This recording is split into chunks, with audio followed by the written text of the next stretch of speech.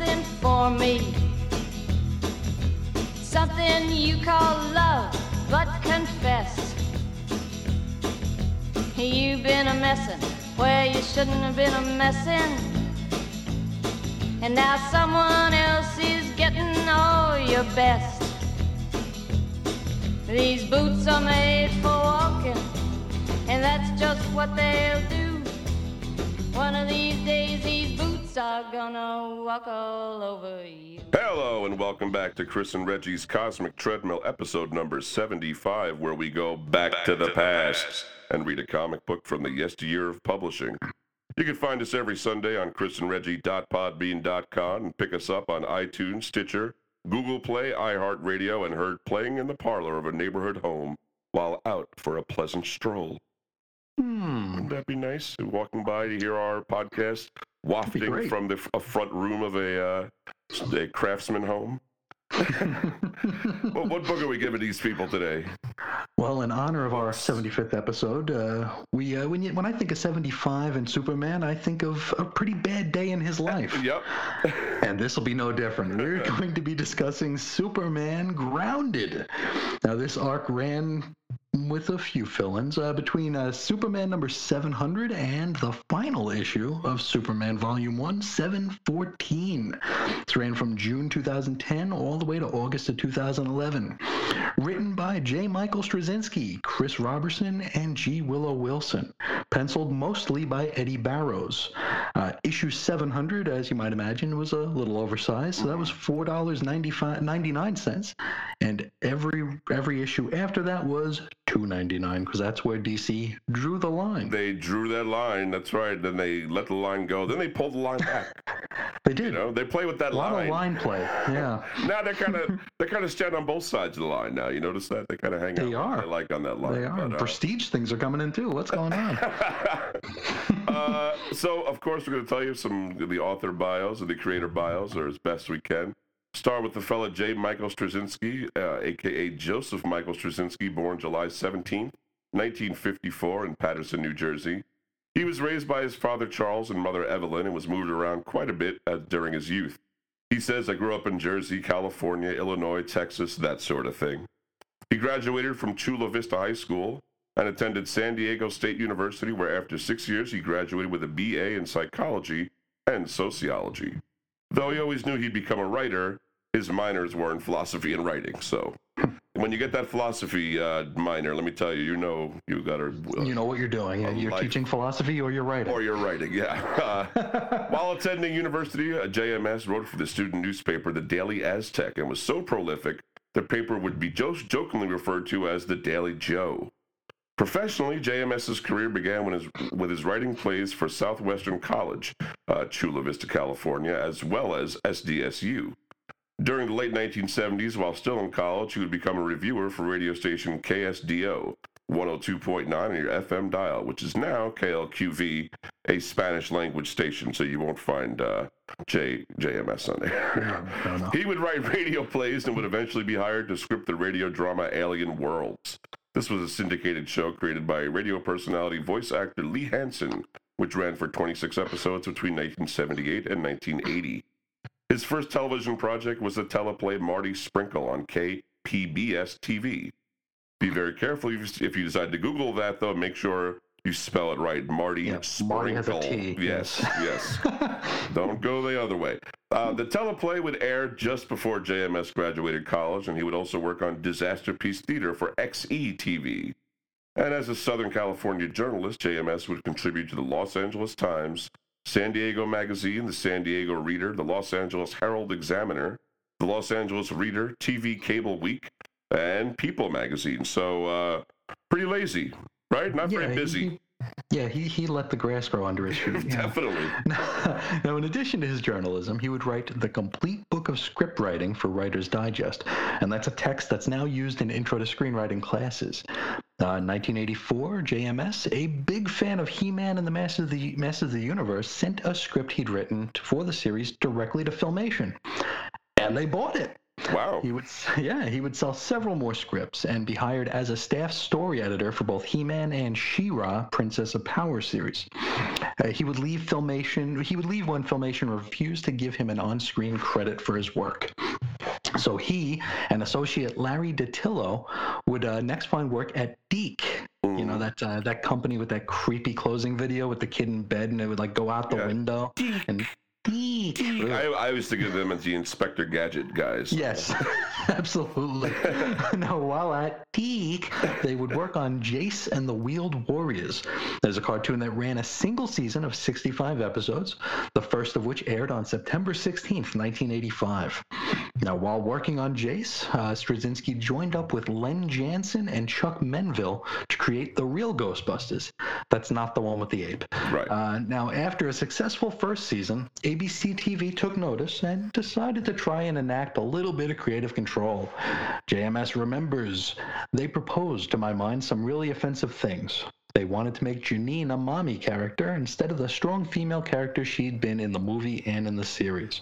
They wanted to make Winston, the only black character in the show, just a driver, which I thought was profoundly racist. They wanted to meddle, even though in the beginning, it was ABC's #1 rated show. I don't know if that's #1 rated kids show. I'm assuming it is. I would have to think so, yeah. Yeah, I don't think this was beating whatever. Full House or whatever, yeah. Yeah. And so he left. Yeah, and then the show and its resultant huge toy line tanked, I'm sure. On to live action. He didn't just do the cartoons, folks. He did live action television. Straczynski freelanced in the TV biz, including writing for The Twilight Zone, Shelley Duvall's Nightmare Classics. What's your favorite episode of that, Chris? Probably the one that JMS wrote. Oh, yeah, right. That's my favorite one, too. And Captain Power and the Soldiers of the Future. This was toy company Mattel trying to get a bit too involved in Captain Power, and so, like with Ghostbusters before it, JMS left. Getting the feeling that Straczynski doesn't take kindly to having his work edited. I wonder how that'll serve him when he gets to comics. Yeah, you never hear about any arguments with editorial in comics, so I'm sure it'll be fine. Straczynski would pitch for Jake and the Fat Man and was hired on as a story editor. He didn't stick around long, choosing to quit when writers Jerry Taylor and David Messenger left the show. Messenger would move on to write Murder, She Wrote, and JMS was offered a position as co-producer. He'd stick around on Murder, She Wrote for 2 seasons, writing 7 episodes. These seasons were wildly successful, making the program a top 10 show. In 1991, Straczynski was contacted by Warner Brothers to produce Babylon 5 as a flagship program for the Primetime Entertainment Network, a potential 5th television network as after CBS, NBC, Fox, and ABC, which would only last from January 20th, 1993 to October 27th, 1997, when it would be replaced with the WB and UPN, who would eventually merge to become the CW in 2006. Babylon 5 was sort of an evolution from Captain Power, and Straczynski would write 92 of the 110 episodes of Babylon 5, a series which over its 5 seasons would win 2 Emmy Awards and 2 Hugo Awards, among other awards. Now, for what we come here to talk about, we're going to move on to comics. Yeah. In 1998, Straczynski started his own imprint at Top Cow, which is itself an imprint of Image Comics. Yeah. His imprint was called Joe's Comics. That's not that unusual, though, the imprint within an imprint. You know, that's basically especially at Image. Jim Lee's shell game right there. Now, notable titles from Joe's Comics include Midnight Nations, which was 12 issues plus a Wizard 1/2 issue, ran from October 2000 to July 2002 with artist Gary Frank, as well as Rising Stars, which ran 24 issues from August 1999 through March 2005. Sounds like there were a few delays in there. Now, Straczynski signed on as a Marvel exclusive writer, and he would remain there from 2001 through 2007. His first work at Marvel was the rather daunting task of rescuing Spider-Man from the Byrne Mackey reboot, which one of these days we'll have to talk about. Yeah. Now, the first issue that he wrote was Amazing Spider-Man Volume 2, number 30. This was June 2001 cover date. Now, his run with Spidey is among the more lauded in recent memory, and introduced such things as the spider totem, and the question of whether or not the spider that bit him might have chose him specifically. Oh, yeah. Yeah, it's an interesting question. It's not as interesting to read, but it was better than what we were getting before. Now, he also reunited Peter and Mary Jane after an extended estrangement left over from that horrendous reboot.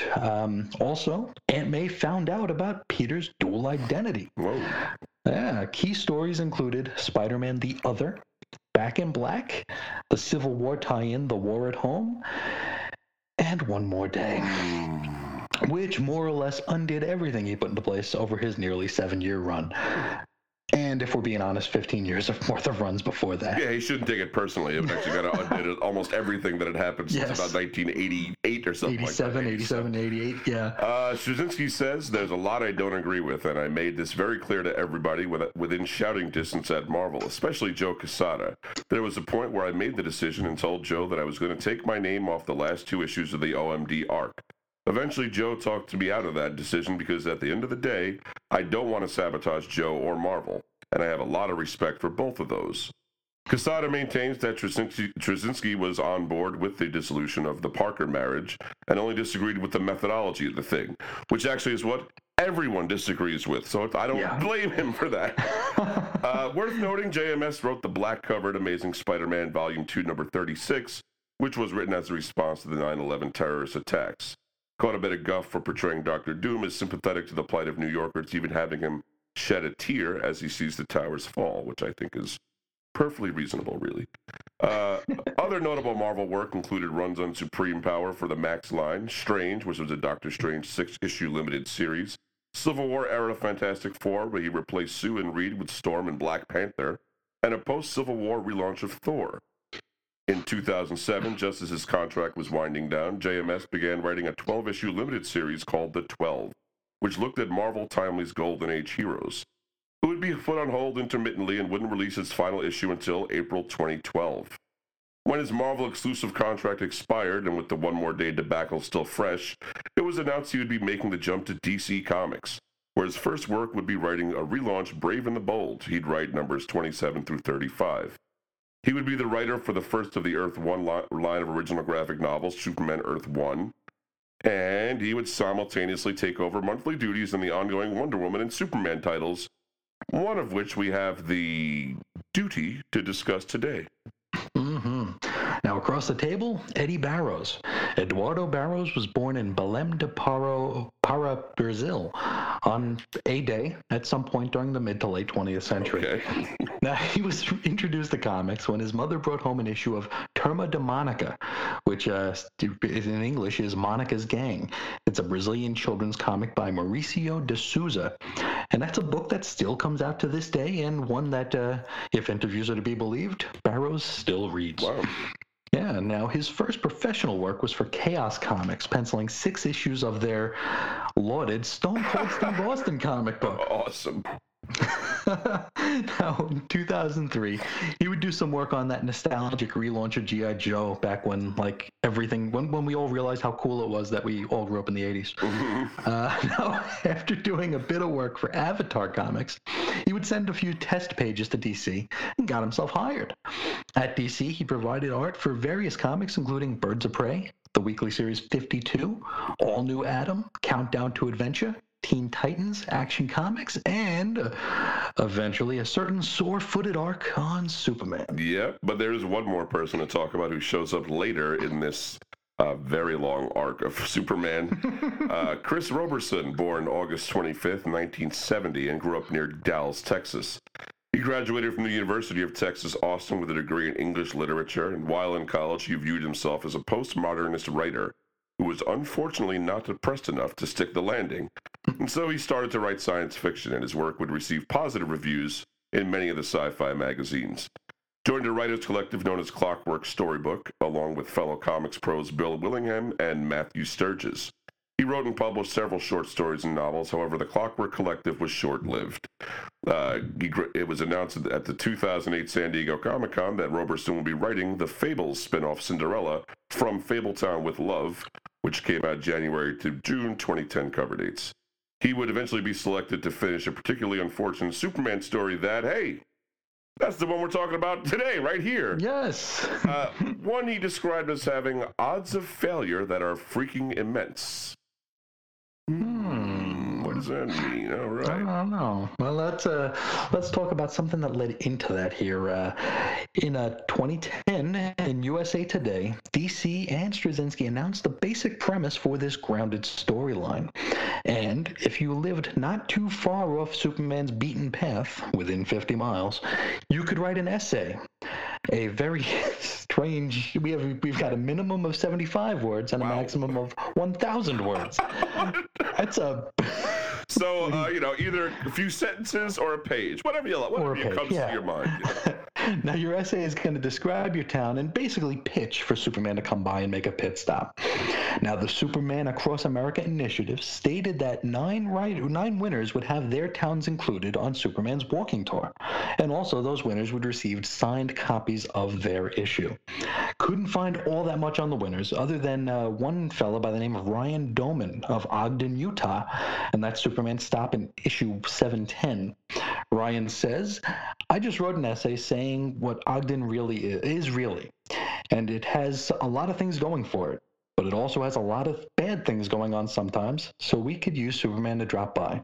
I guess it worked. I have a feeling that was probably the tenor of all the winning essays, or no one else actually won this contest, which is strangely like it came out and then it kind of withered away. It just went away. We thought maybe it was like a Mandela effect, like we both remembered it, but didn't know if it actually happened. But I forgot like all the details too. I was like, was it about which cities or so get your face drawn in? I don't remember what the thing was. But anyway, that was that. So we'll jump right into these comics because there's plenty of them to talk about today. Starting with Superman number 700 with an August 2010 cover. Titled Grounded, Prologue, The Slap Heard Round the World by Straczynski and Barrows. And this really is just one of the stories featured in a giant-size anniversary issue. Features a pretty creepy Gary Frank cover from his Heroin Chic and Christopher Reeve collection. Mm-hmm. Now, Superman has returned from an extended absence, and of course this is in the wake of the new Krypton boondoggle. His loyalties have been called into question, something that the news media is more than happy to run with. During a press conference, Superman is approached by a woman who greets him with a slap across the face. You see, she blames him for the death of her husband. She says, I know that will cause you pain.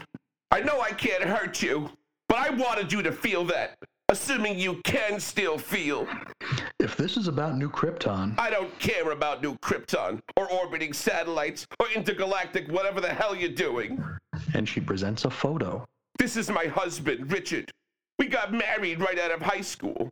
I've never loved anybody else. We have 2 children. He worked hard every day of his life, but always made time for us. He died of a brain tumor 4 days ago. Inoperable, they said. Inoperable for them. But you could have seen it with your X-ray vision. You could have killed the tumor with your heat vision without harming the surrounding tissue. But you weren't there. I called anyone who might know how to contact you. I even contacted the Daily Planet, since they seem to be your mouthpiece. They said you were in space on New Krypton, trying to prevent some interstellar crisis. They said you were doing something important. You know, that sucks and all, but I don't know about you. Stopping an interstellar crisis sounds pretty important, and if he didn't, maybe the rest of the world would have, I mean, he could have cut out the tumor in your husband's head, and then you all would have been destroyed by, like, a meteor shower, so... Sure. You gotta look at it like that way, but she hands Superman the photo, and he makes pouty faces at it. Yeah, dude standing by goes, look, lady, it's not like he's been running around the solar system saving planets, and even you realize that Superman can't be everywhere at once. Which essentially right there is the end of the argument. But That's the end of the argument. But the woman's rebuttal is, you're right, he can be everywhere at once, but you would know where. You were out there, not here where you were needed. And my husband died, and I'll never see him again. Never get to tell him that I love him. Never. How you work for the blue skins, and how you, on a planet someplace, you help the orange skins, and you've done considerable for the purple skins. Feels like we heard this before.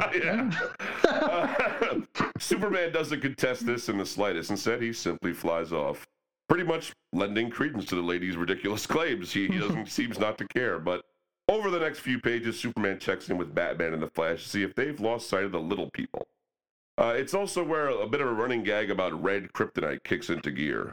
But there's no such thing as red kryptonite, right? JMS can have any K he wants. Superman flies into space where he can get a good look at Earth as a whole and thinks of that slap in the face as something of a wake-up call. So yeah, Superman, forget about saving the entire planet. Just go around saving one person at a time. Screw the Earth and its longevity. You're gonna give him a bad idea. Ah, too late. Oh, and so Superman lands and begins to walk.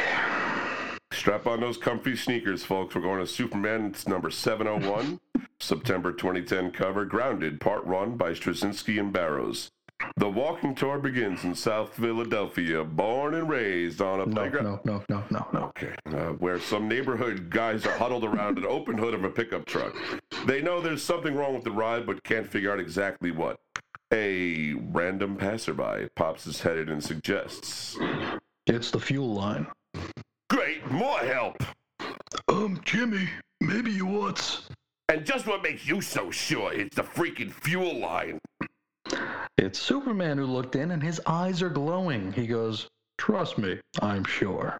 Now, with the cross-country walk underway, Superman finds himself surrounded by members of the press. It would seem nobody has any idea of why he would just walk. Yeah, tell us about it. Now we get some more red kryptonite gags. Yeah, I mean, this is post-crisis, right? I don't really understand, unless they're talking about that Crimson Kryptonite, Mr. Mrs. Pitlick created for that one story 15 years before this story came out. Yeah, probably not. I doubt Straczynski read much of that. He probably just saw these little gags as cute. Superman walks into a group of reporters, one of whom is portly and looks not unlike Tom Brevoort without his hat. This Brevoort fella approaches Superman with an accusation. Yeah, he says, I think you've lost your powers. No. I don't think you can fly. I can. For this moment, I simply choose not to. Then I simply choose to call you a liar. I don't lie. Everybody lies. You're no different. Would you like to repeat that at 10,000 feet? Sure, I'll call you a bluff. And so Superman grabs the fatty and flies him 10,000 feet into the sky. Wow, you sure showed that reporter human being, Superman. Yeah, I get that Straczynski's trying to make Superman relatable, but maybe not so much likable, because he's kind of a jerk. Not really Supermanish, but all right. No. After plopping the reporter back on the ground, he continues his walk, and he's joined by Lois, and oh boy, another Red K joke. Well, it was so funny the first few times. I can't hold it against him. Never stop being funny for the rest of the series. She asks what he's planning, and he doesn't really get much of an answer to her. Then she asks how she'll explain Clark's absence, and still doesn't give her an answer. She does leave out a few important questions. For example, didn't you just get back from New Krypton? Or maybe, are you really leaving me alone for another year? Or possibly, are we still married? You know, those kind of questions might have come up, yeah. They might be important. Now, we're going to go ahead 2 hours later as we join Superman at a diner. And I think we get a cameo from Peter Parker. I think so, too. It looks sort of reminiscent. It's got to be, yeah. And I think that's just to remind us that, hey, Straczynski wrote Spider-Man for a while. Yeah, and Peter's on the phone, and he says, what's he doing? He's not doing anything. He's having lunch at a diner. No, I don't know what he's having.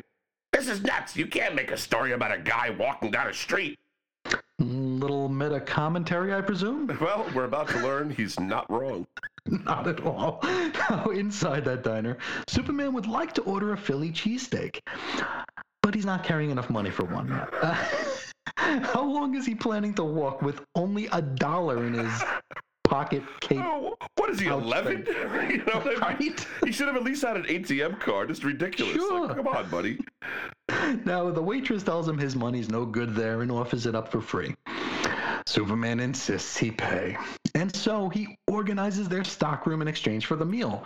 And he does so with lightning quickness to, make him relatable to the common folk. That's what I would have done, sure. Exactly. Now, day turns to night, and Superman finds himself running into some drug dealers. Yeah, one of them named Charlie says, yo, dude, what you doing here? You buying or selling? Because if you buying, then you a lot cooler than I heard. If you selling, you gotta pick another block, brah, because we got this one. A fellow who's not Charlie goes, "You go, Charlie. Tell him. Gotta tell you, S, that is one sad monkey suit. Looks better on TV." Got that old Project Runway vibe about it, you know.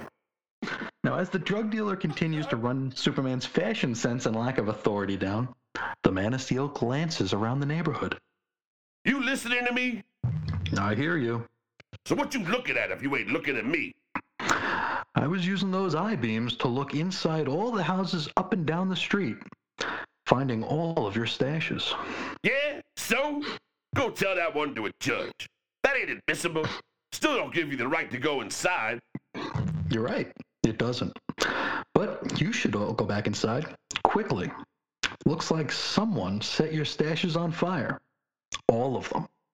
And Charlie and company make a mad dash for their homes in hope of saving their stashes. Doesn't look likely, though, considering most of the neighborhood is currently up in flames. Yes, seriously, Superman just burned down a neighborhood. Right? That really happened. Like, what? And this isn't a good area of town. He burns down a neighborhood. He burned it, and now it's fine. It'll be great now. Now no one has anywhere to live. And if that's not bad enough, here comes the real kicker, folks. Okay, so now a young boy approaches Superman and offers him a piece of candy to thank him for sticking it to the drug dealers. And Superman asks this very young child to deliver a message to those angry drug dealers. A child that would offer candy as a reward. Like, think about like an 8-year-old or so, 9-year-old. I was going to say single-digit age child. Very young. The kid says, "Candy? Thanks. When they come out, will you give them a message for me? Sure. Tell them that I plan to come back every few weeks. I'll do it again and again until they leave." Okay, but you know they're just going to set up somewhere else over there. Yes, but they won't be here anymore. And that's a step in the right direction. The hell? And the kid has better sense of it. Yeah. He's like, the kid can see the future here. It's like they're just going to go somewhere else. But Superman's like, not my problem. That's for them over there to worry about. We're worried about over here. It's like, did you move in? Is this your new neighborhood, Superman? This gentrification. It's Superman destroying thousands of dollars worth of drugs and very nearly burning down a neighborhood in the process. Then he asks a child to deliver a threat to these very angry and very armed drug dealers. And it's so not something he would do.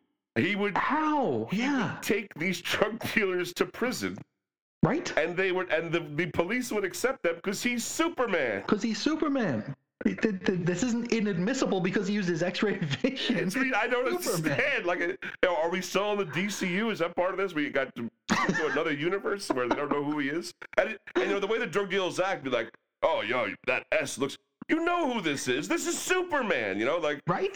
Coming in with some ugly-looking duds. Like, what the hell's wrong with you? You got an ugly-ass cape, super whatever. What is this? Super whatever you call yourself. Jeez. Oh, it's so bad. But we're not done with this Philadelphia walk yet. No, because Superman continues his walk. It's a big, big city, Philly, let me tell you. Right? It's grown. Now, along the way, he keeps a car full of college students from running a red light and suggests an old man visit a doctor to have his heart looked at because, it's to relate to the normal folks. I usually listen into people's heartbeats from across the street, too. Yeah, that wouldn't make me feel weird as hell at all, Right? Somebody can hear my heartbeat, but... I'm going to go do that today. I'm going to go to just somebody's house and be like, "Hey, you need to get your heart checked out." At least it'll be a story they can tell. I think instead of shaking people's hands, you should check their pulse. That's the way to do it. You're like, "Oh, your heart sounds healthy. All right, good. Can I have a drink of water?" Now here's the other scene that this issue is somewhat notorious for: the Jumper. He sees a building surrounded by officers and onlookers and decides to check it out and flies up to find a young woman sitting on a ledge, sobbing. Yes, he goes, "Hello, Felicity. Thought we might talk for a bit. I understand you've been going through a lot lately, and..."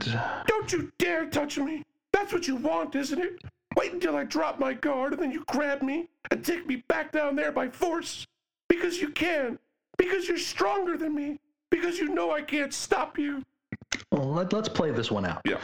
Now, if he wanted you on the ground, you'd already be there. Right. Whether or not you drop your guard is kind of moot. This is, again, Superman. You could punch him right in the face on the junk and nothing's not going to affect anything. Yeah, you'll still be on the ground. Right. Now, I'm also getting a vibe here that Straczynski feels like Superman needs to apologize for being powerful, which begs the question, why the hell is he writing this character? He obviously doesn't understand that Superman or have any kind of interest. I mean, he doesn't like exploit his power to like, you know, pick on people. Usually, except for this.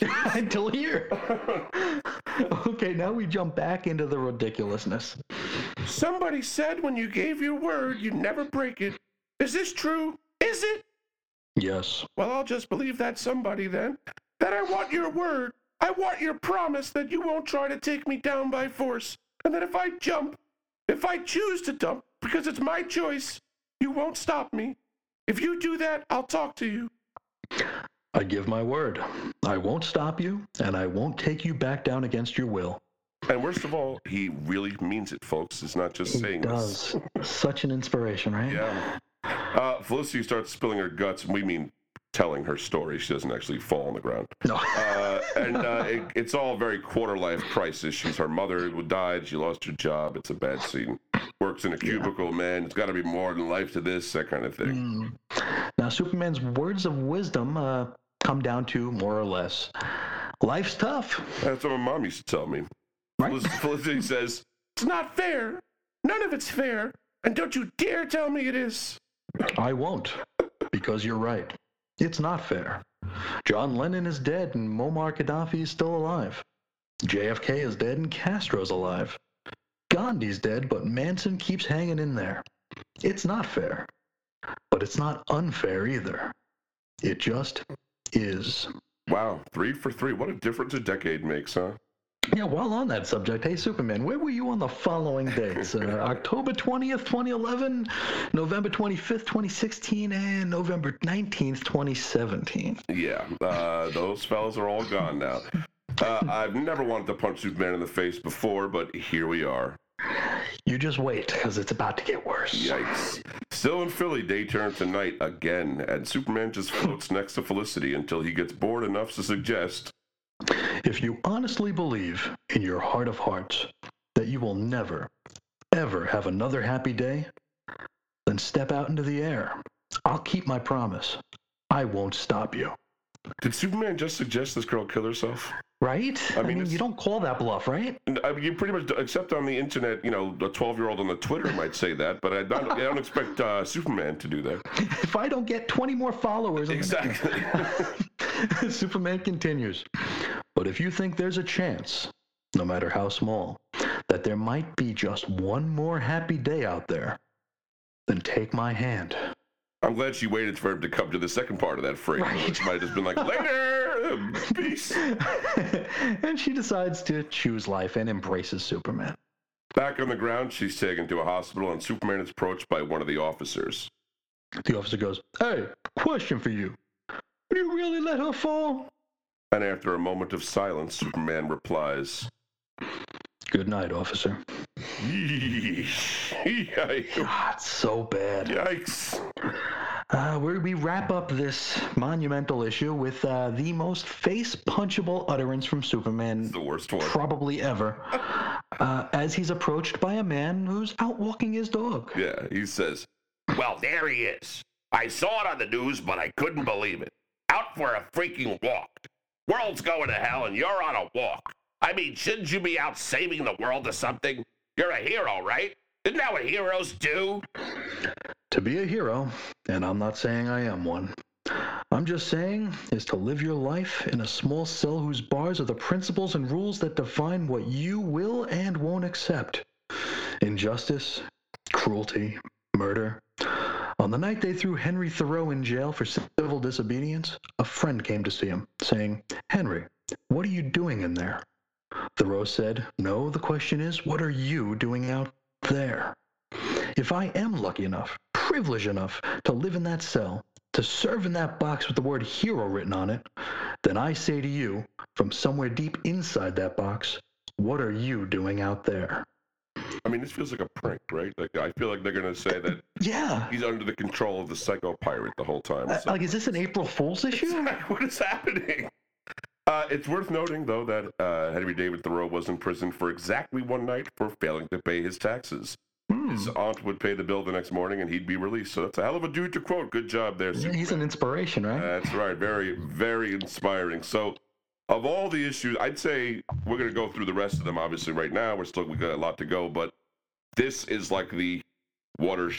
This is the bombshell issue with so many insane scenes. The drug dealer, everything he does in this issue is unbelievable. And it's like it's so. I mean, we'll talk more about it in the wrap up, but on the face of it, the idea of humanizing Superman, bringing him back to a Earth, a protector of Earth level after he did spend a long time kind of messing around with the big new Krypton thing, that makes sense. And even in a broad way, going on a walkabout could make sense. But this, I don't understand what's happening. Like, he wouldn't do any of this. It's insane. No. It's insane. But like I say, we got many more to go. We do. I don't. He's just megalomaniacal here. It's just it's just so nuts. And not too long either before or after. I think it was before this. Didn't in All-Star Superman? Didn't Grant Morrison write a jumper scene? That was the opposite of this. Yeah, absolutely opposite. I mean, Superman is supposed to instill hope. Right? He's not supposed to be resigned to another person's individual right to die. Yeah. That's just not his thing. And there are heroes that would be more resigned to that, and that it would make sense for them to behave that way, and he's not that one. He's the last one that you'd expect for that. Probably I'd expect a Wonder Woman to be more like, well, we'll have to travel the river Styx someday, so, No, because I read an issue of Action Comics from, I want to say 1999 or 2000, where Nightwing guest starred, and it started with Nightwing diving off a building. He goes, Nightwing can do that. Yeah. And Superman just sees him out of the corner of his eye, and he saves him without even thinking twice. Yeah. So it's like, that's Superman. This is not. I don't know what this is. Oh boy. Okay, let's move on here before we both pop our brain cells here. Superman 702, cover dated October 2010. Grounded, Part 2 by Straczynski and Barrows. We're in Detroit now, and Superman is walking down a street. He decides to throw in on a pickup game of basketball. Yeah, Detroit, right adjacent to Philadelphia. Right next door. There's a nerdy b-ball kid named Marky G among them who's basically there to be the butt of all their jokes. But of course, Superman allows Marky G to steal the ball from him. Yeah, Superman goes, not bad, guys. Not bad. Gotta go. Yeah, you going now that we smoked you. After Marky G pick your pocket. Marky G, dude, you are the man. Yo, over here, everybody. Marky G smoked Superman. Now, Superman continues his walk and comes across a man raking his lawn. Superman is instantly suspicious and, gets right in the guy's face. Almost right in his face. Very antagonistically. Totally. He claims that he hears the man's breathing through his gills rather than lungs, and we can't understate how aggressive he is with this guy about it. Yeah, Superman from the curb goes to this random dude raking his leaves. Do you hear something unusual? No, Not that the average person would. It's almost subsonic. A vibration. No, I can't say that I also hear the sound you make when you talk. A breathy sigh behind your voice.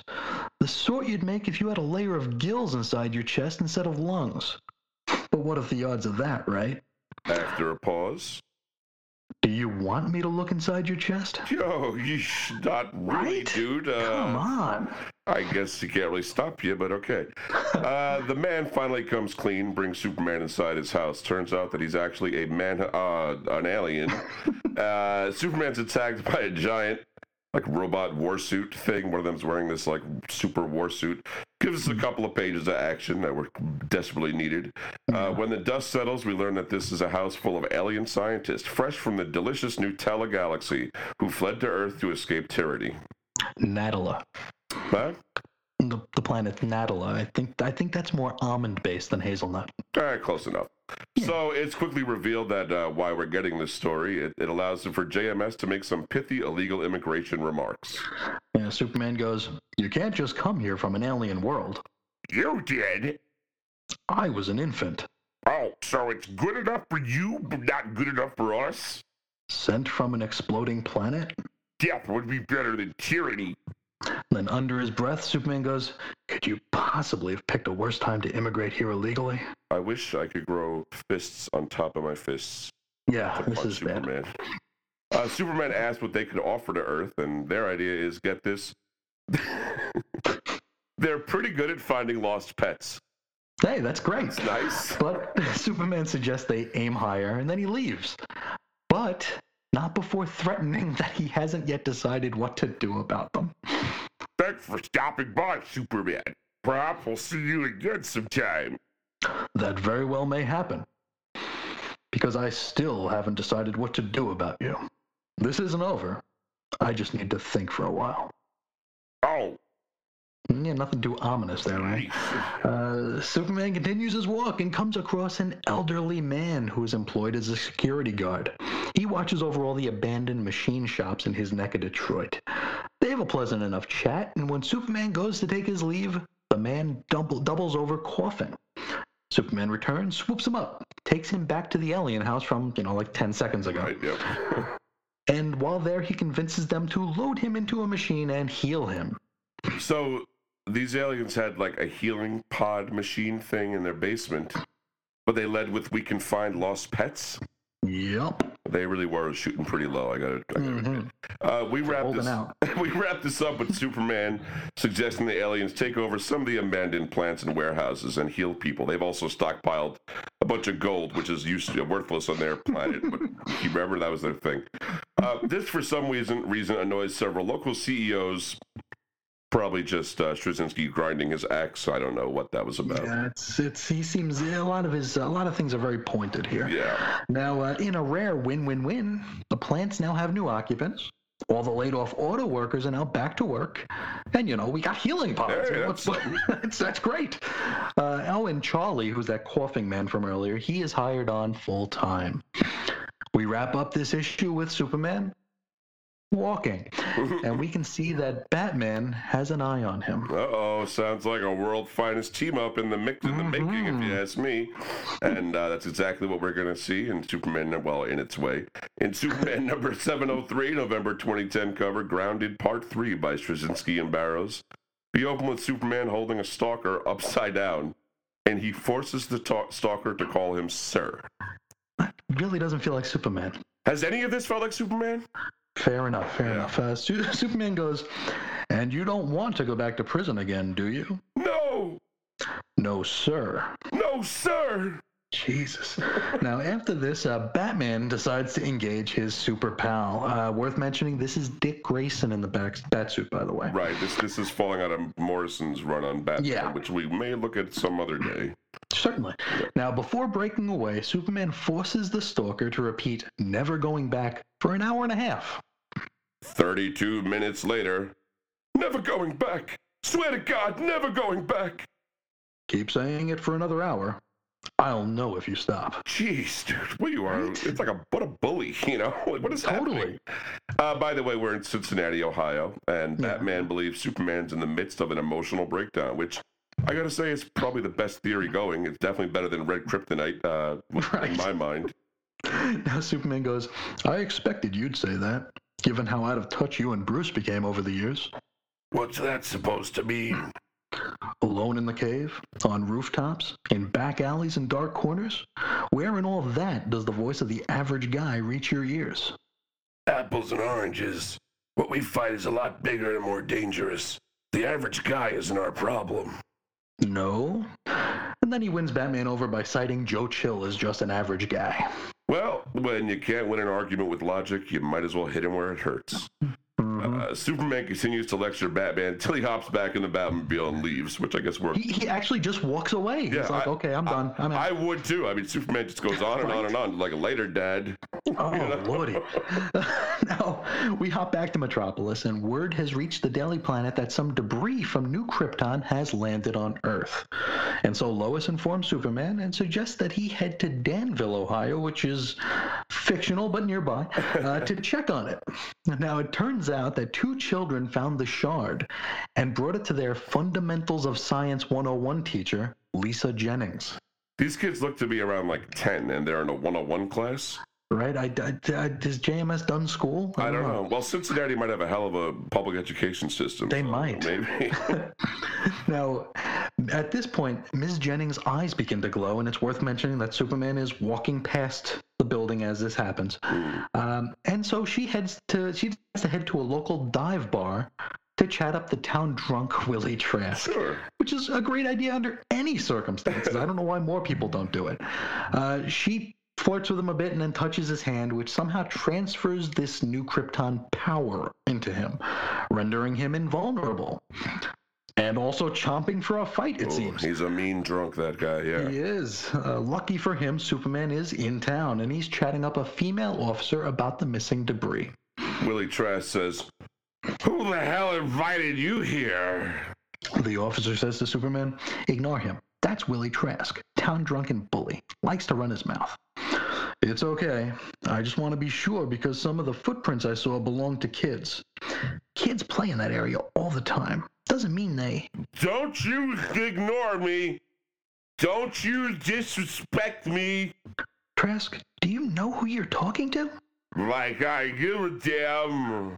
"Listen, friend, I ain't your friend. I know you don't want any trouble." And that's where you're wrong." With that, Trask socks Supes with a wham! And the fight goes on for a few pages and ends with Superman tweaking and breaking Willie's nose. What happened? A neighborhood gets destroyed too, so there's also that. I don't think he ever broke Mongol's nose. You know? Right? It took several issues for him to get to the point where he broke the little stalactites off of Doomsday's right, yeah. knee. He didn't even do that. But he breaks Willie's nose in a minute. And destroys his neighborhood, so also there. Right. Now, the issue wraps with Ms. Jennings, that science teacher from earlier, delivering a scathing and insanely rambly message to CVN News. She says, "This is entirely Superman's fault. If he hadn't been out in the open drawing attention, drawing an attack like this, it would never have happened. So I guess there's a larger question here. Superman lost his first world, abandoned his second, and we all saw his third world get blown up. That's 2 worlds destroyed and 1 world betrayed. Maybe he needs to face facts. Maybe he needs to let go of the idea of ever having a world to call his own.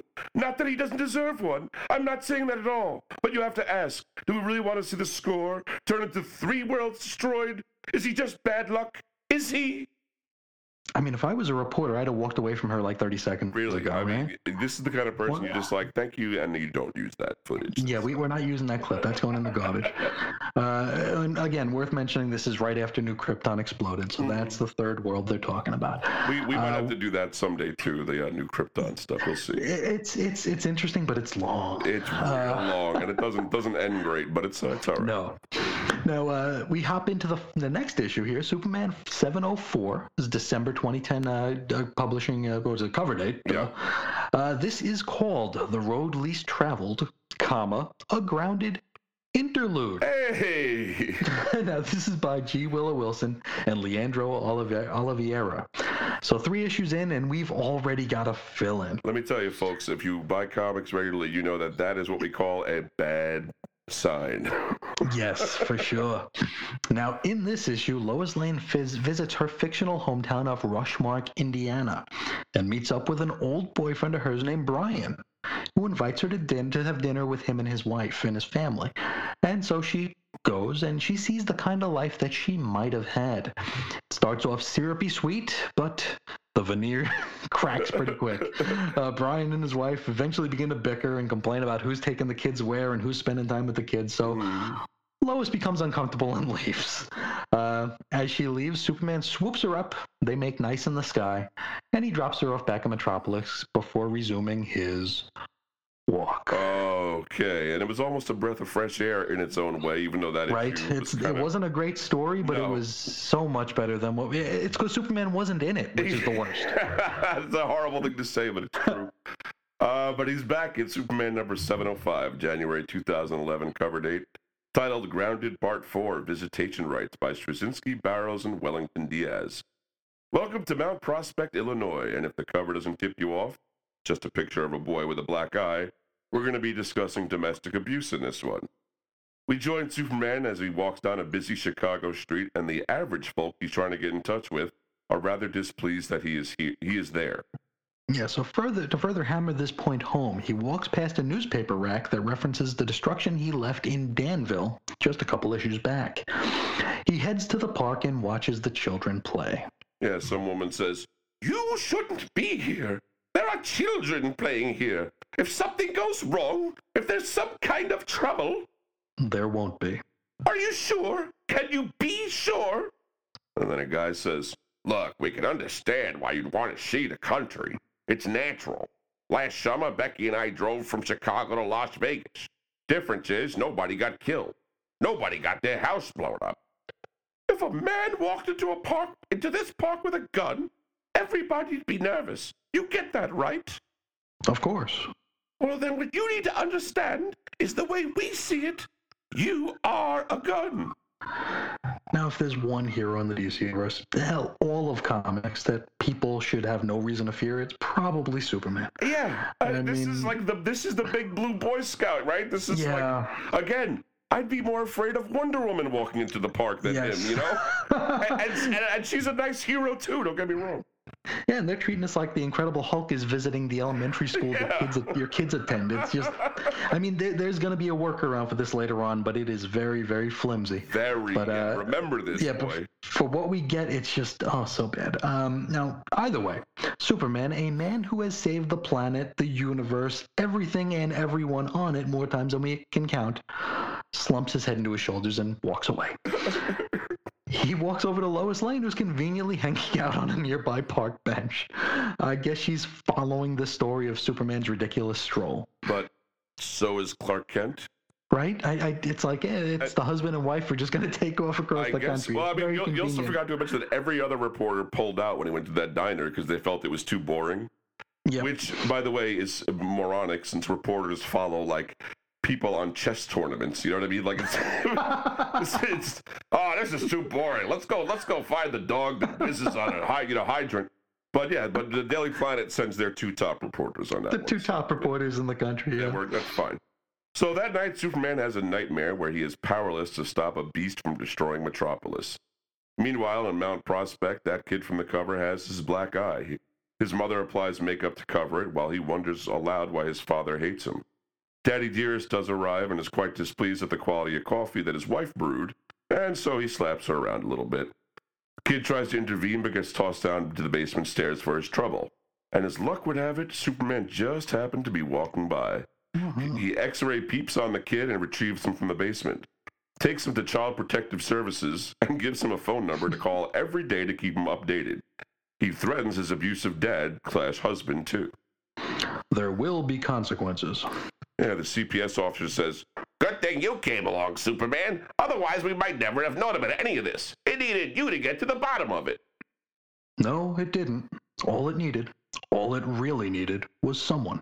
Anyone with a pair of eyes, a voice, a phone, and 10 cents worth of compassion. The hell does any of that mean? Right? Is he saying CPS is at fault or the system?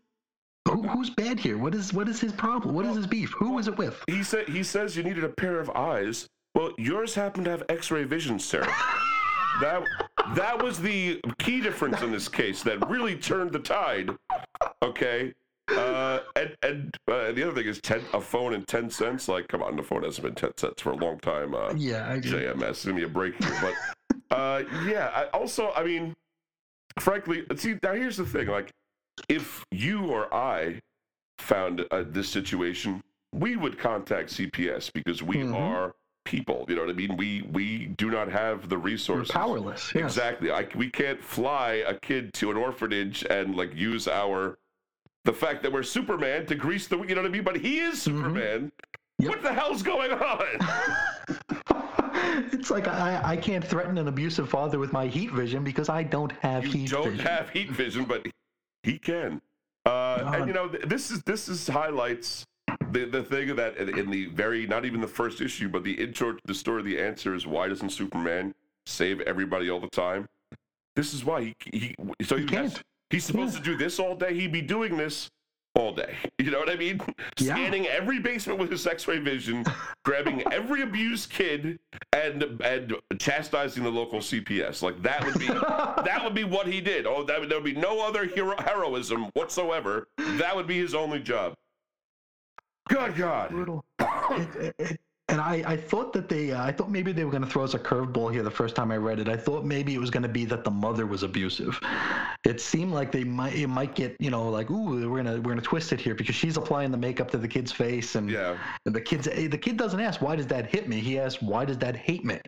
So it's like I wondered the first time through if like they were gonna like throw a curveball and have the mother be the one who's taking out her frustration on the kid, but it might have been a little more interesting, but it would have been something.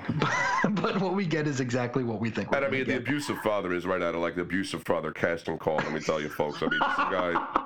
Because he couldn't be anything else. He's just a he's not a leading man. No, this guy, he's there to hit kids and be a carnival barker, and that's about it. So we are coming close to the halfway point here. Almost. We're gonna march on here to Superman number 706, February 2011 cover date. Breaking news: a grounded interlude by Wilson and Amilcar Pinna. That's right. We made it one whole issue before another fill-in. Woohoo! Yeesh. So this is Daily Planet-centric story, which hints at there being an unprofessional relationship between Lois Lane and Superman. Really one of those things a writer shouldn't direct attention to, if you ask me. That's a tough thing to walk back. But as we'll find out, it's not really that important in the long run. The ending is convenient and involves Photoshop. Best thing about this issue is Perry White's utterance of "Great Caesar's goiter," which I'm definitely working into my vernacular. No, everyday vernacular for sure.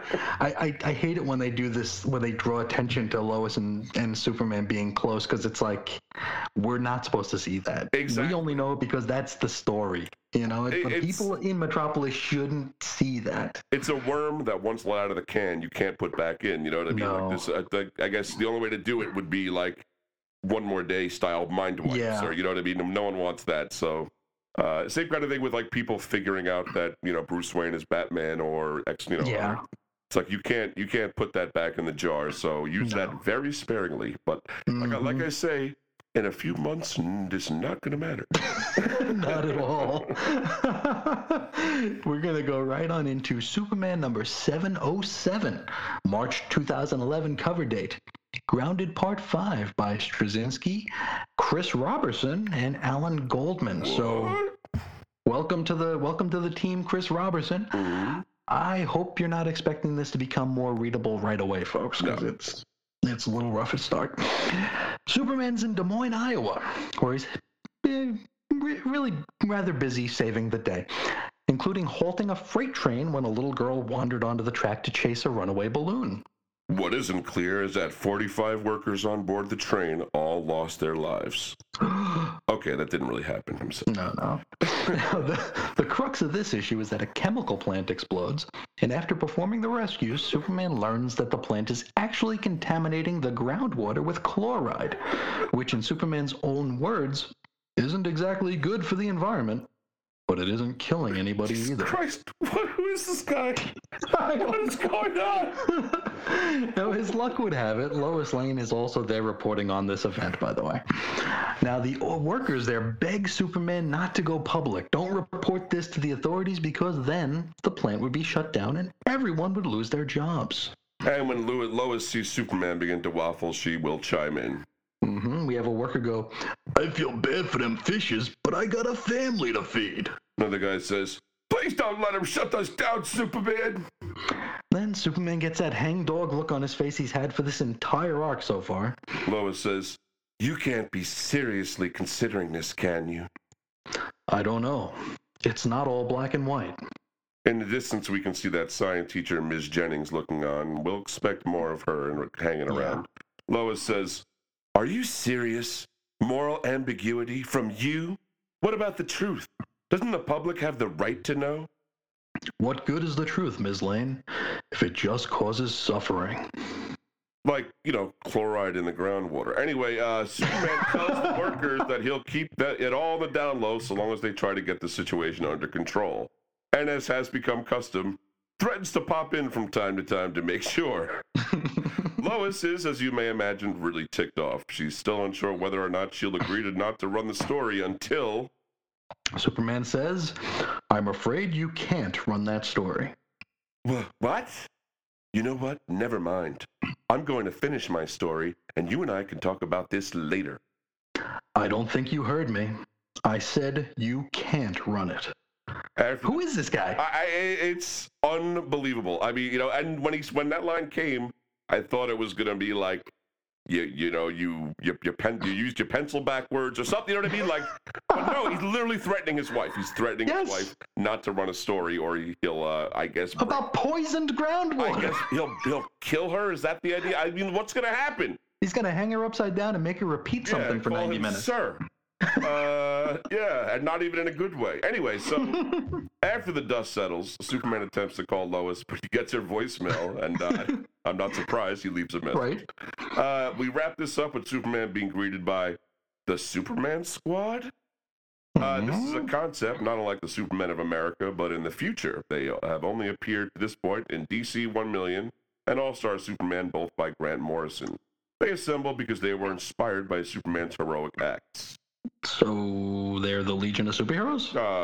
Well, they're sort of. So Superman 708, April 2011 cover date, titled Grounded Part 6 by Straczynski, Robertson, and Barrows. Superman Squad take Hangdog Superman to the Fortress of Solidarity, sort of the clubhouse headquarters for the Superman Squad. And they warn him to get his act together because he's in danger of losing himself. Not to mention all of his readers. It's here that it's suggested that Superman is suffering from depression, which will become the driving theme for the rest of this arc, and unfortunately, the rest of this volume.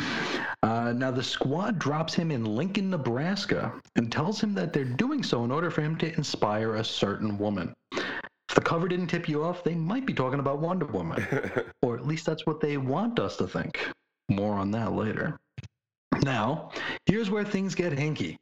In Wonder Woman's own book, also written by Straczynski, she's basically been erased from everyone's memory. So, when Superman sees her, he doesn't recognize her. Fair play, though, she doesn't recognize him either. Hey, just like those drug dealers in Ohio. No one knows who right?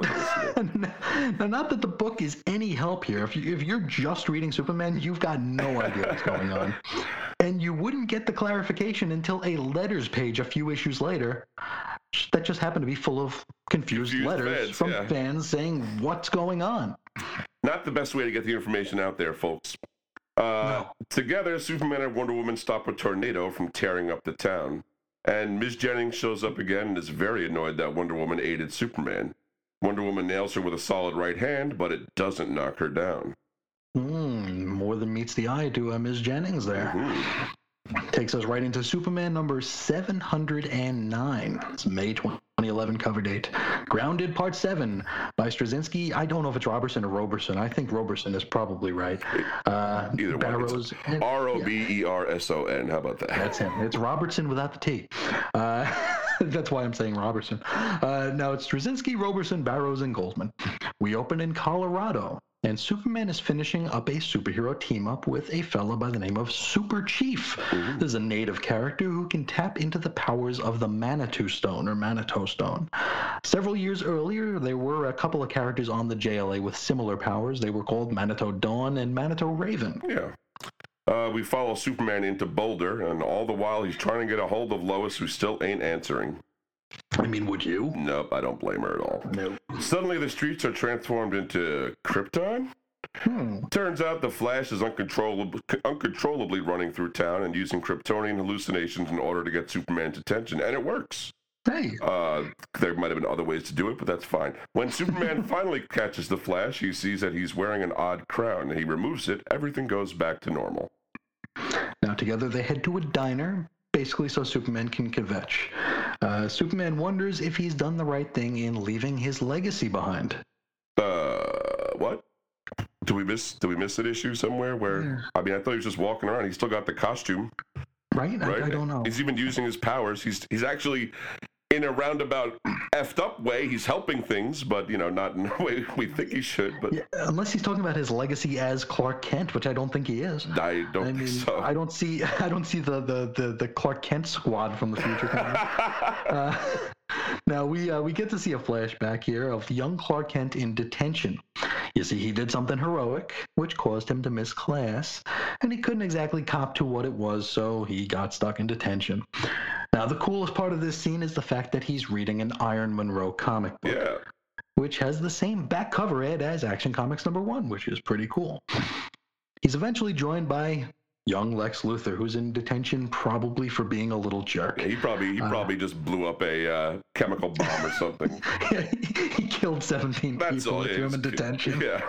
And he killed 17 people and a frog. With a robot, that was all. Yes. And Lex, Lex says, "Why are you inside the cage?" And no. Either way, Lex walks out of detention and lets Clark serve his term.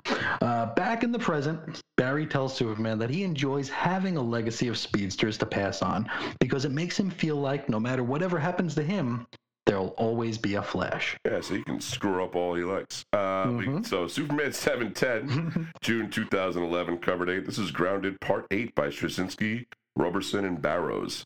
In Ogden, Utah, Superman saves the life of an archaeologist named Helen Phelps. Just doing those average guy things that we do all the time. Yeah, I must have saved 4 lives before breakfast this morning. Oh, you must have been sleepy. I woke up late. But while they chat, Superman sees his symbol in the sky and heads over to see what's up. He finds, if the cover didn't make it clear, Batman, and this is now Bruce in the suit, by the way, after Life After Death, right? That's what the arc was called, something like that. Yeah, was it The Return of Bruce Wayne? Return of Bruce Wayne, yeah. That's right. Went through time. This is Batman Incorporated time. That's here. right, exactly. So they talk. It leads to a flashback of Bruce and Clark as younger men working together in Boutron, and it's pretty boring. After the flashback, Batman tells Superman a bit about the Batman Inc. project and suggests that Clark might just be suffering from depression. They part as friends, with Batman telling Superman he's got the shadows covered because he's needed out in the light. He also calls him Smallville, which just seems weird, Chris. Right? Isn't that what Lois calls him? That's Lois's line. Yeah, I don't know what. And he's got this creepy smile on his face when he calls him Smallville. I didn't like that at all. I was like, yeesh. Did not. No, and so I guess that letter, the essayist from earlier was right about Ogden, Utah. It's a good place to go, but there are some bad things. Some bad things, and Batman. Archaeologists fall into holes and stuff. Yeah. We hop into Superman 711. This is July 2011 cover date. Grounded Part 9 by Straczynski, Roberson, and Barrows. We start in Provo, Utah, where Superman is being given the key to the city. Oh, more of that average guy stuff. No big thing. Yeah. If I had to keep track of all the storage lockers I had to rent to keep all my keys to various cities, I don't know what I'd do. You can't put them on a key ring because they're gigantic. That's the problem. They are. They look really funny in my pocket, too. So suddenly he hears Jimmy Olsen's signal watch start to Z. And this takes him over to Las Vegas, where Livewire is running amok. Superman tosses his key to the city to Jimmy so he can take care of business. Okay, now Livewire is an electric villain here, Right. in case that's not clear. And isn't a key what Ben Franklin used to attract lightning? Yeah. Throwing this to Jimmy? I mean, I Jimmy, think he might be looking at killing 2 birds with 1 stone here. Anywho, Superman takes the fight to Livewire, and if we're not mistaken, it looks like Bob Hope's nephew Superhip might be playing in Vegas. I think it's got to be him, but It's got to be. it might be the kind of thing we see everywhere, but not it really doesn't look like Yeah, only people like us see it. it really, any guy in a shaggy top must be Super. We see that among the civilians caught up in this mess are Iron Monroe, and of course Ms. Jennings is there too. There's a brief struggle, and Monroe somehow gets his hands on that Kryptonian debris she's been carrying around with her. It's a sunstone, and that's what we'll be calling it from this point on. When he touches it, he sees all of these very depressing recent Superman scenes, including Jonathan Kent's funeral, Superman crying, the rain, sad stuff. Yeah, Cure Very songs. sad stuff. Yeah, no. Yes, a dog in a cast.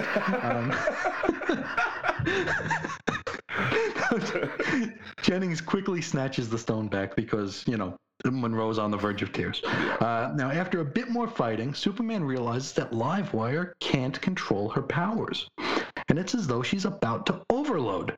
Well, just so happens he had something very similar happen to him back in the day, and so he zips up to the Fortress of Solitude and procures his electric blue costume. He takes it to Star Labs for some resizing and then gives it to Livewire. Hey. And everything's cool. Perfect.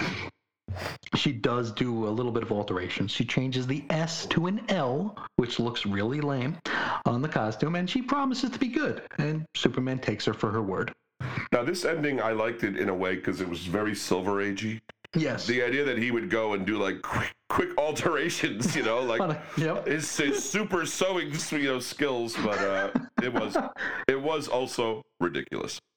So Superman number 712, August 2011 cover date. A lost crypto story to make up for time. Lost Boy by Kurt Busiek and Rick Leonardi, which we won't be discussing. It actually wasn't even included in my trade that I got. Editor's note. It said, sorry for the grounded delay, but in the meantime, please enjoy this lost classic. Set shortly after Superboy died in Infinite Crisis and Superman went missing. More on why they did this in just a second. Literally. Yep. It was Superman number 713, September 2011 cover date. Grounded Part 11 by Straczynski, Roberson, and Barrows. Now, if you're keenly listening here, you're probably thinking, Part 11? What the hell happened to Part 10? Yeah. Well, we're going to introduce you to a fellow by the name of Super Muslim. I don't know. Super Muslim? It's spelled Muslim. They spelled it Muslim. Yeah. I don't know. I think is maybe Roberson's. No, I don't think he's not British, but I don't know. Either way, Superman 712 was supposed to introduce a superpowered character called Sharif, which means protector. Now, Sharif would be the grown-up version of Sinbad, who first appeared in Superman Volume 2, number 48, way back in October 1990. Now, he would wear a costume similar to Superman's. It's actually, from the pictures, it looks more similar to the Kenan Kong New Superman costume. Yeah, only the shield would have an Arabic S, not a, S. Right, a letter S, yeah. Yeah. Now, this issue was all set to run, and DC even showed the cover in the letters page in Superman 711. According to Roberson, the script went through almost a half dozen revisions before editorial would even touch it. Where was editorial when JMS was turning in the garbage that he wrote? I don't know. I mean, suddenly they snapped to it for this, so what happened? The 3 issues of this went by that were garbage. Right? Now, apparently, at the end of the day, the idea of a superpowered Muslim was still too hot to handle, so DC ultimately decided not to run it. Oh, well, what might have been, but we will go on. What might have been. The story proper here, we're in Newburgh, Oregon, and Superman is joined by Superboy and Supergirl. He takes them to a remote location and begins to strip off his costume. Wait, what? Yeah, I don't know. He tells them that he will continue fighting for truth, justice, and the American way, but not as Superman. Yes, he says, I've been searching for an answer to a question. Must there be a Superman? And the answer, I've realized, is no. Supergirl says, what? And Superboy says, I don't get it. What's the gag? I'm serious. We do a lot of good, but I've decided it isn't worth the cost. So what? You're just going to stop helping people? Oh, no. I'll still be helping people. I just won't be doing it out in the open. And I'd recommend that the two of you do the same. You're kidding, right? Supergirl says, Cal, I know you've been depressed, but... I have been depressed, but that's not what this is about. Now he's changing to his civilian Clark Kent duds and heads off to the $1 coffee shop to write in public. I love that. There he meets Oregon's biggest Superman fan. Now, if JMS was still the driving force behind this book, I'd swear this dude was made to lampoon every comic fan on the internet. I mean, it's like the Simpsons comic book guy come to life. He's unkempt, greasy, wearing a Superman sweatshirt. The barrister suggests Clark talk to him because nobody knows more about Superman than him. This, of course, leads to West Coast Bibbo telling Clark Kent that he doesn't know anything about Superman.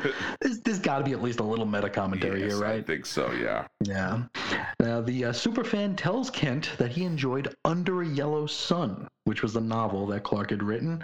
It's also a prestige format comic book published by DC in 1994 by Clark Kent with John Francis Moore. Ooh. Anywho, he takes Clark on a walk around town to see how folks really feel about the Man of Steel. First, they ask a kid on a bike. Yeah, the superfan points to the Superman S on his sweatshirt and goes, "Hey, kid, hang on a second. Are you afraid of the guy this stands for?" And the kid says, "Are you kidding? It stands for Superman. Who'd be afraid of him?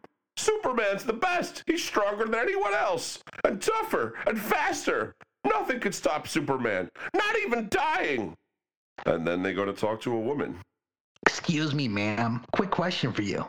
Do you fear or distrust Superman?" What? Well, no. I don't know that there's anyone I trust more than Superman. If you ask me, he's all about the truth. And then they go to talk to a dude. "Excuse me, sir. Do you think that Superman harms or even kills the villains he captures?" Superman? Kill a dude? No way. Yeah, he just chucks him into the Phantom Zoo. We don't want to talk about that, yeah. Then they go to talk to a family. "Excuse me, folks. We're doing a quick survey, and I was wondering if we could ask you a question. Do you resent the fact that Superman has superpowers and you don't?" The young girl says, "Superman is my favorite." And her mom says, "Resent him? We thank heaven every day he can do the things we cannot do." Finally, it appears as though Clark is convinced the world might just need a Superman. This comes to a head. Because of this informal poll around town. This is highly scientific. What's going on? They're sending their findings to the APA right now. Now, this all comes to a head when they notice a group huddled around a tablet watching a live feed from Seattle where Ms. Jennings has taken Lois Lane captive. Uh-oh, and we can hear her, so you can hear her say, "You hear me, Superman? Show yourself or I will kill Lois Lane." Well, she must have seen the playbook. She knows what to do. Yeah. Now, this takes us to the final issue of this arc and the final issue of like the third or fourth longest running comic book ever. Superman number 714, October 2011 cover date. Story title is Grounded, finale by Straczynski, Roberson, and Jamal Igle. Wow. I guess I'm guessing Barrows might have had some new 52 stuff on his agenda at this point. Now we're in Seattle, and Ms. Jennings is holding Lois captive, and just like we said 15 seconds ago, she's threatening to kill her. Superman arrives in the nick of time and swoops Lois to the relative safety of Redmond, Washington, the home of Nintendo USA. Yeah, and apparently the bicycle capital of the Northwest. Yeah. How about that? After returning to Seattle, he and Jennings fight. Yeah, Superman goes, "Do you mind telling me who you are?" "I am your shadow. I am all of the doubts and fears you've been afraid to face. I am the answer to the question you never wanted to ask." What you are is annoying. Which is probably the first thing he said in this entire arc that we agree with. Right? Yeah. He continues, "What is it you want from me?" "I want you to suffer, Superman, like you made me suffer." Now, to avoid their battle destroying Seattle, for the first time, Superman worries about that. Right, yeah. He calls for the lightning door to open, and that's a reference to the Superman squad and how they travel. And so, a door opens, and Superman forces Jennings inside. They emerge in what's called the still zone, which is basically just a white background. Oh, so that's where the early Image books take place, in the still zone. Now it makes sense. Makes sense, yeah. Now, Superman is finally able to get Jennings to spill the beans. "My name is Lisa Jennings. I teach high school science in Danville, Ohio. At least that's who I was until I touched this." Those were not high school kids that gave her the Sunstone. Nope. Now, she produces the Sunstone from her very stylish messenger bag. It's a really good thing that it didn't get knocked off in this battle with Superman. Well, she wore it, over the shoulders. Over the shoulder, yeah. Very good. Superman sees the Sunstone and goes, "A Kryptonian Sunstone? An interrogation device?" "Two of my students found it in a field. They thought it was a meteorite and brought it to me. but you were passing by just then, in the middle of your sad Superman walk across America. Sing it, sister. Yeah. And I touched the sunstone just as you passed by a few yards away. My head was suddenly filled with all these thoughts and feelings, with all your thoughts and feelings, Superman. All of your grief and your sadness and your doubt, it all came pouring into my mind. It filled my head. She goes on to explain how she used her newfound powers to alter Superman's dreams and also to affect the way he perceived things around him. What? And if you remember from before, we're going to flash back to that park from earlier. And instead of the woman saying, "You are a gun" to Superman, she was really saying, "You are our hero." So what she was saying is, if someone walked into a park with a gun, we'd be afraid. You are our hero. Understand that you are our hero. That's what. Okay, that's. Yeah, you need to leave right now because you are our hero. That sounds very likely and also very flimsy. Indeed. At this point, Superman knows the answer to that question he'd asked himself during the second half of this arc. Must there be a Superman? He's decided to change his answer to yes. Yeah, he asked, can I change my answer? Just in case it wasn't obvious. Superman grabs the Sunstone, but Jennings doesn't let go. It shatters, nearly killing her. He scoops her up and calls out to the Superman squad. Those of you in the Fortress of Solidarity, if you're listening. Like they have anything better to do. Yeah. I know the answer to the question now. Must there be a Superman? Yes. And there always will be. And with that, he steps back through the lightning door. He heads home and makes good with Lois. Turns out she wrote the article anyway. Got him. Now, from here, Superman decides to form his own Superman Incorporated of sorts and delivers signal watches to some of his pals, including Super Chief and Steel, Iron Monroe, Livewire, Superboy, Supergirl, and Lisa Jennings. Hey. Unfortunately, Sharif was not on the list. No. He probably would have been, but he isn't. Yeah. Now, the issue, arc, and volume of Superman ends with the Superman squad watching the Man of Steel and Lois. And they're sad that eventually Lois is going to have to die, which, Really? let me tell you, is a hell of a high note to end on. It's like just realizing, he's going to outlive her. Oh, well, one of the guys says, Superman and his wife are back together then? And the young girl in the super squad goes, but I thought that she eventually, well, you know. And the woman says, Superman did say that not even death could keep them apart, didn't he? They may have been separated from time to time, but they always found their way back to one another and lived happily ever after. And together, they fought that never-ending battle for truth, justice, and the American way. And this woman is Lisa Jennings, by the way, who we find out Superman inspired her. Oh. Not Wonder Woman, her. Wow. And she was the one who delivered Superman to inspire her. Now, the last thing we see in this entire volume of Superman is him winking at the reader, which is apropos. Yeah, a very Fleischer ending, but there was no good ending for this, No, there wasn't. It's also, like we said, the next month began the new 52, so this whole super team family is irrelevant. None of this, it all gets wiped away. No one cares. Never been referenced. Of all the things they've referenced in past continuity since the beginning of the new 52, this has never been one of them. You notice that? Nope. So, yeah, there's a reason for that, folks. Yeah, but, and I'm surprised we didn't see Lisa Jennings again. I thought, she's a black woman, and she's superpowered. I'll be honest, the Superman Incorporated idea isn't horrible. I wouldn't mind seeing some of this stuff happen. It would all obviously depend on its execution, but obviously, since some of these characters, Superboy vanished when New 52 began, and Supergirl became someone else totally and got de-aged. Steel was de-aged. So there was nothing to do there, I guess. But oh well, what could have been, to be honest, even though there are some nuggets in here, some good ideas, probably best we just let's put this away. Just try to forget that this ever happened. We'll wrap up on Straczynski here. He would continue working at DC Comics on the Earth One line of original graphic novels. He did a volume 2 of that Superman, as well as the Before Watchmen project. Joe's Comics imprint was revived in 2013 and still pumping out work today. In addition, JMS would write for Dynamite Comics' Twilight Zone comic book from 2013 to 2015. Along with the Wachowskis, Straczynski sold the sci-fi series Sense8 to Netflix. He won a bunch of awards. 1994 won the Inkpot Award. 1996 the Hugo Award for Best Dramatic Presentation in Babylon 5. 1997 another of the same award for Babylon 5. In 1999, he won the Bradbury Award for Outstanding Dramatic Presentation, also for Babylon 5. 2002, he got the Eisner Award for Best Serialized Story in Amazing Spider-Man.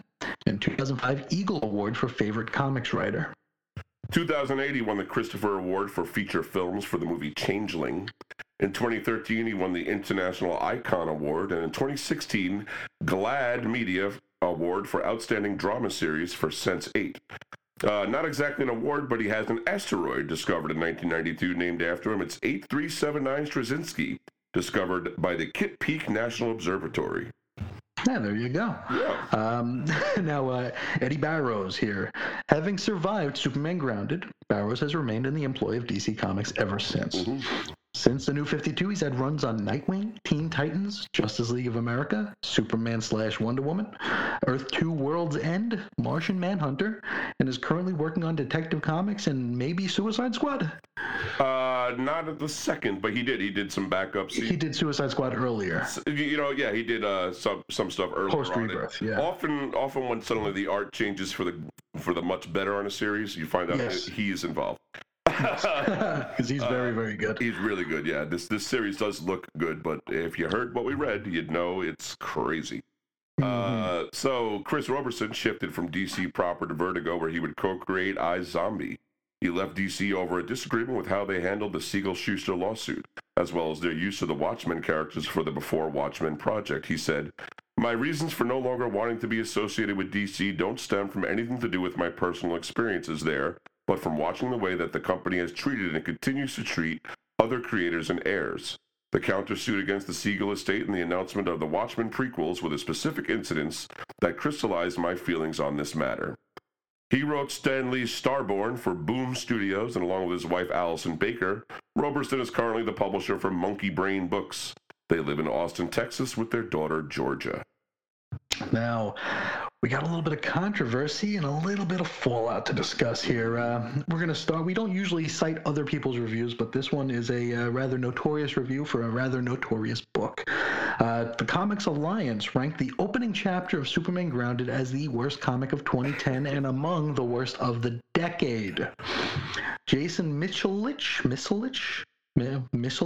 I don't know. Jason M. said that he wrote that Superman 701, quote, reads like a mini thesis of its own, and it has a very clear message. Anyone who criticizes this comic is stupid and shallow and should shut the hell up. I feel like they're talking right to us. Right. I'm He goes on stupid to and shallow. There's no question there. Now, he also describes it as, quote, defensive from the get-go, obsessed with boxing out its inevitable critics by devoting 4 full pages and parts of 3 others to condescending, to belittling, or humiliating reader stand-ins who dare to question the wisdom of the story Straczynski has chosen to write. In the first issue, too, by the way. This is just at 701 now. In the arc, he's already coming out swinging, and I gotta say, like, we don't usually do reviews, but I'm right there with Jason M. I think he's on the money here. On the money. On taking over from Straczynski, Chris Roberson said, "So when I signed on in October of last year, they gave me a 1-page, you can charitably call it an outline written by Straczynski where he saw the remaining issues going.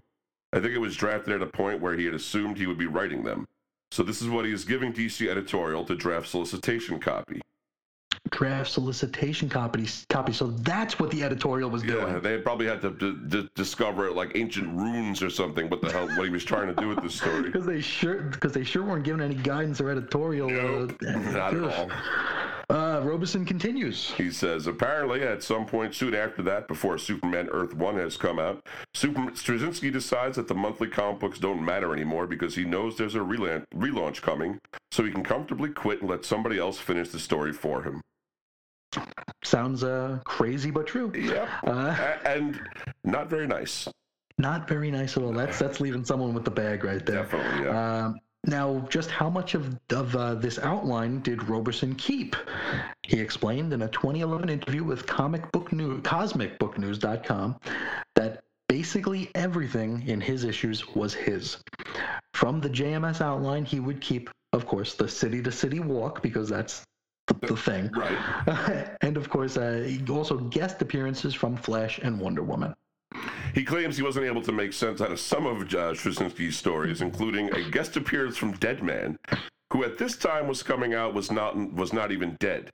Nope. It was during Brightest Day, and there's no way JMS would know about that, right? I mean, it was only like DC's core editorial direction at the time. Like 80% of DC's books had Brightest Day on the cover. Yeah, I know. I guess we can't expect him to read any of DC's output, because it's pretty clear he hasn't read a page of Superman since the 50s. Ever? I don't think he ever even read the comic strip or even saw the Christopher Reeve movie. I mean, good God. Oh, Lordy. There was also a story that was supposed to occur in Los Angeles where Superman gets in the middle of a gang war where 2 bullets are fired and he can only stop one. Oy. Roberson jokes because, as we all know from Superman's credo, that he's exactly as fast as one speeding bullet. Roberson describes the outline he was given as, quote, dreary, which, from what we did get, is putting it very kindly. He says it's filled with all the things Superman can't do, all the things Superman is limited by, and how real-world problems are beyond his ability to affect, which, folks, is why we don't do stories like this. So bad. It's really bad. It beggars belief. Now even Marvel creators and editors got in on the act here. JMS was feeling a little cocky and shared a graph via his Facebook fan page that illustrated that sales on Amazing Spider-Man had dropped since he left. We also got to mention that after he left, Spider-Man also went like 3 times monthly. Right. And it was part of Brand New Day. People were nervous. That's pretty much when Slott picked it up, right? He was one of the Brain Trust, yeah. Okay. Because they jumped around every 3 or 4 issues with a different creator until they evened everything out. Now, due to this, he began an internet slap fight with the likes of Mark Waid and Steve Wacker, 2 notable comic crap heels themselves, wherein who definitely had no problem back then being on the internet fighting. I'll tell you what, yeah. Now, during this little slap fight, the quality level of JMS's Superman work was called into question. I think Wacker said something like, "Hey, you're not writing it anymore? I guess I can read it now." Oh. And they also mentioned the rapidly dropping sales, which, give the devil his due, wasn't JMS's fault. Everybody knew that the New 52 was coming, and everybody was jumping ship. It was a lame duck run halfway through. All the comics in... Definitely from like July and August, right before the New 52, had just absolutely tanked. There was no hope for them. Not that this would have done well even in the best of circumstances, but it was, people had really jumped ship by that point. But he did add about, I think, because like the issue before he came on, I think it was something like 30,000 sold, and when he came on, it was like 54,000 sold. So he almost doubled the sales for the first 2 or 3 issues. But I think a lot of that was curiosity, and I think a lot of that was people reading it, saying how bad it was, and then a lot of other people going out to buy it to see just how bad it was. That 701 is almost a so bad you have to see it to believe it, but I just hate to think of a human person paying money. But if you could find it or steal it, or it is one of these things you have to almost see it to believe it. And Chris knows I didn't read this before. This is a run that I've heard of, and basically said to myself, I'm not reading that, It's ridiculous. But I had heard about it, and now having read it, I got to say I'm really no better for it. It is truly, truly bad. It's just not close to Superman. And no. I don't think you or I, either of us, are such sticklers about Superman or any one character that they can't be interpreted a couple of ways. As a matter of fact, part of this Superman coming back to Earth, it reminds you of like that old the thing between John Byrne saying that Superman should never say "Great Row." He should say "Good God," or oh my God. He's and even though he's from Krypton, he's an Earthling, raised, and that's the Superman I prefer better. Also, I like the more ground-based Superman. Whatever this is, I don't like this at all. I don't know what this is about. No, this was. I mean, we talked back and forth over the past couple of weeks. This is a cruel Superman. He's like a bully. He's like a mean mean person. Yeah. He's just not. There's nothing likable about him, and I mean, they do. Deus Ex Machina it out with the whole. You were just seeing what we wanted you to see, but. So much of that doesn't line up, but I get that was Roberson really trying to save this. Yeah. And it's kind of like like when you put an orange peel in the garbage can, like you have that brief instant where it's like, it doesn't smell quite as bad anymore. Right. But then you look down and you realize it's still garbage. That's what I'm getting here. It's like there's a little bit of freshness. Peel turns, Yes, it's a little bit of freshness, but at the same time, it's still grounded. Yeah, it's definitely I can't recommend it, folks. But like I say, that's 701. If you need a laugh, if you need to see 701, yeah. One of the worst comics I've ever read. I'm just saying that right now. It's up there. One of the worst comics I've ever. I'd have to get a list going, but I think this would be in the top 5. And I have read some real garbage, and I know that you have too, Chris. Yeah, I was trying to figure out. I was racking my brain thinking about, because I mean, there have been thousands of Superman comic books, and a lot of bad ones too. I mean, it just stands to reason that there's going to be bad ones. I cannot think of a single Superman story worse than this. Well, I got news for you. We have an amazing hook for the episode. It's a list of the Superman stories that are worse than Superman Grounded. And if you'd like to contact the show, you can find us at weirdcomicshistory@gmail.com. Find us on facebook.com/CosmicTMailHistory. We're on Twitter @CosmicTMail, and I'm on Twitter @ReggieReggie. I'm Amadeus Comics. You can see our weekly writings at WeirdScienceDCComics.com and Chris's daily DC Comics reviews on Chris'sUninfiniteEarths.com, where he reviews a different DC comic every day. It's been definitely... I almost feel like we can tell how your week is going by what you're reviewing, and I definitely got the impression you've been a little under the gun this week. A little bit. It's been a little all over the place, but excuse me, it's great. You always have a ton of pictures from the book, great insights. The ads at the end I love, and they can run from any time period. You got them from 60s, 70s, 80s, 90s, up till today. So including Superman 701, if anybody wants to go take a look at that. I've always said that reading your website, an issue on your website, is the next best thing to reading the comic. So that might be the best way to do it. Yeah, because it's free. It is free, and no cover charge. And Chris definitely showed the best parts, or the worst parts. The best of the worst. The best way to put it. So Chris is on InfiniteEarths.com. You got to check that out. Also, we have our show blog, weirdcomicshistory.blogspot.com, which... I mean, I think you can go there and hear crickets. So there's that. So if you ever want to hear crickets, you go over there, and we got crickets. Oh, I will do. I promise. I'll put something on this thing. I got it. I think about it at the worst times. I'm just Me too. You got to be there, and then when I sit down at the computer, I forget. I'm sitting in the car going like, I should do that. Exactly. Or like I'm like on the train, thinking about it. But it is there, and if nothing else, it has every pre-crisis appearance of the Monitor still. So that's the claim to fame. That's the claim to fame. That's the only place on the internet you can find that. But I think we have covered a lot of ground here today, Chris. And I think that's all we got for him. You got anything else for him? Fortunately, I think we're done. Well, folks, I want you to keep it on the treadmill over here. Someone else will have to worry about that treadmill over there.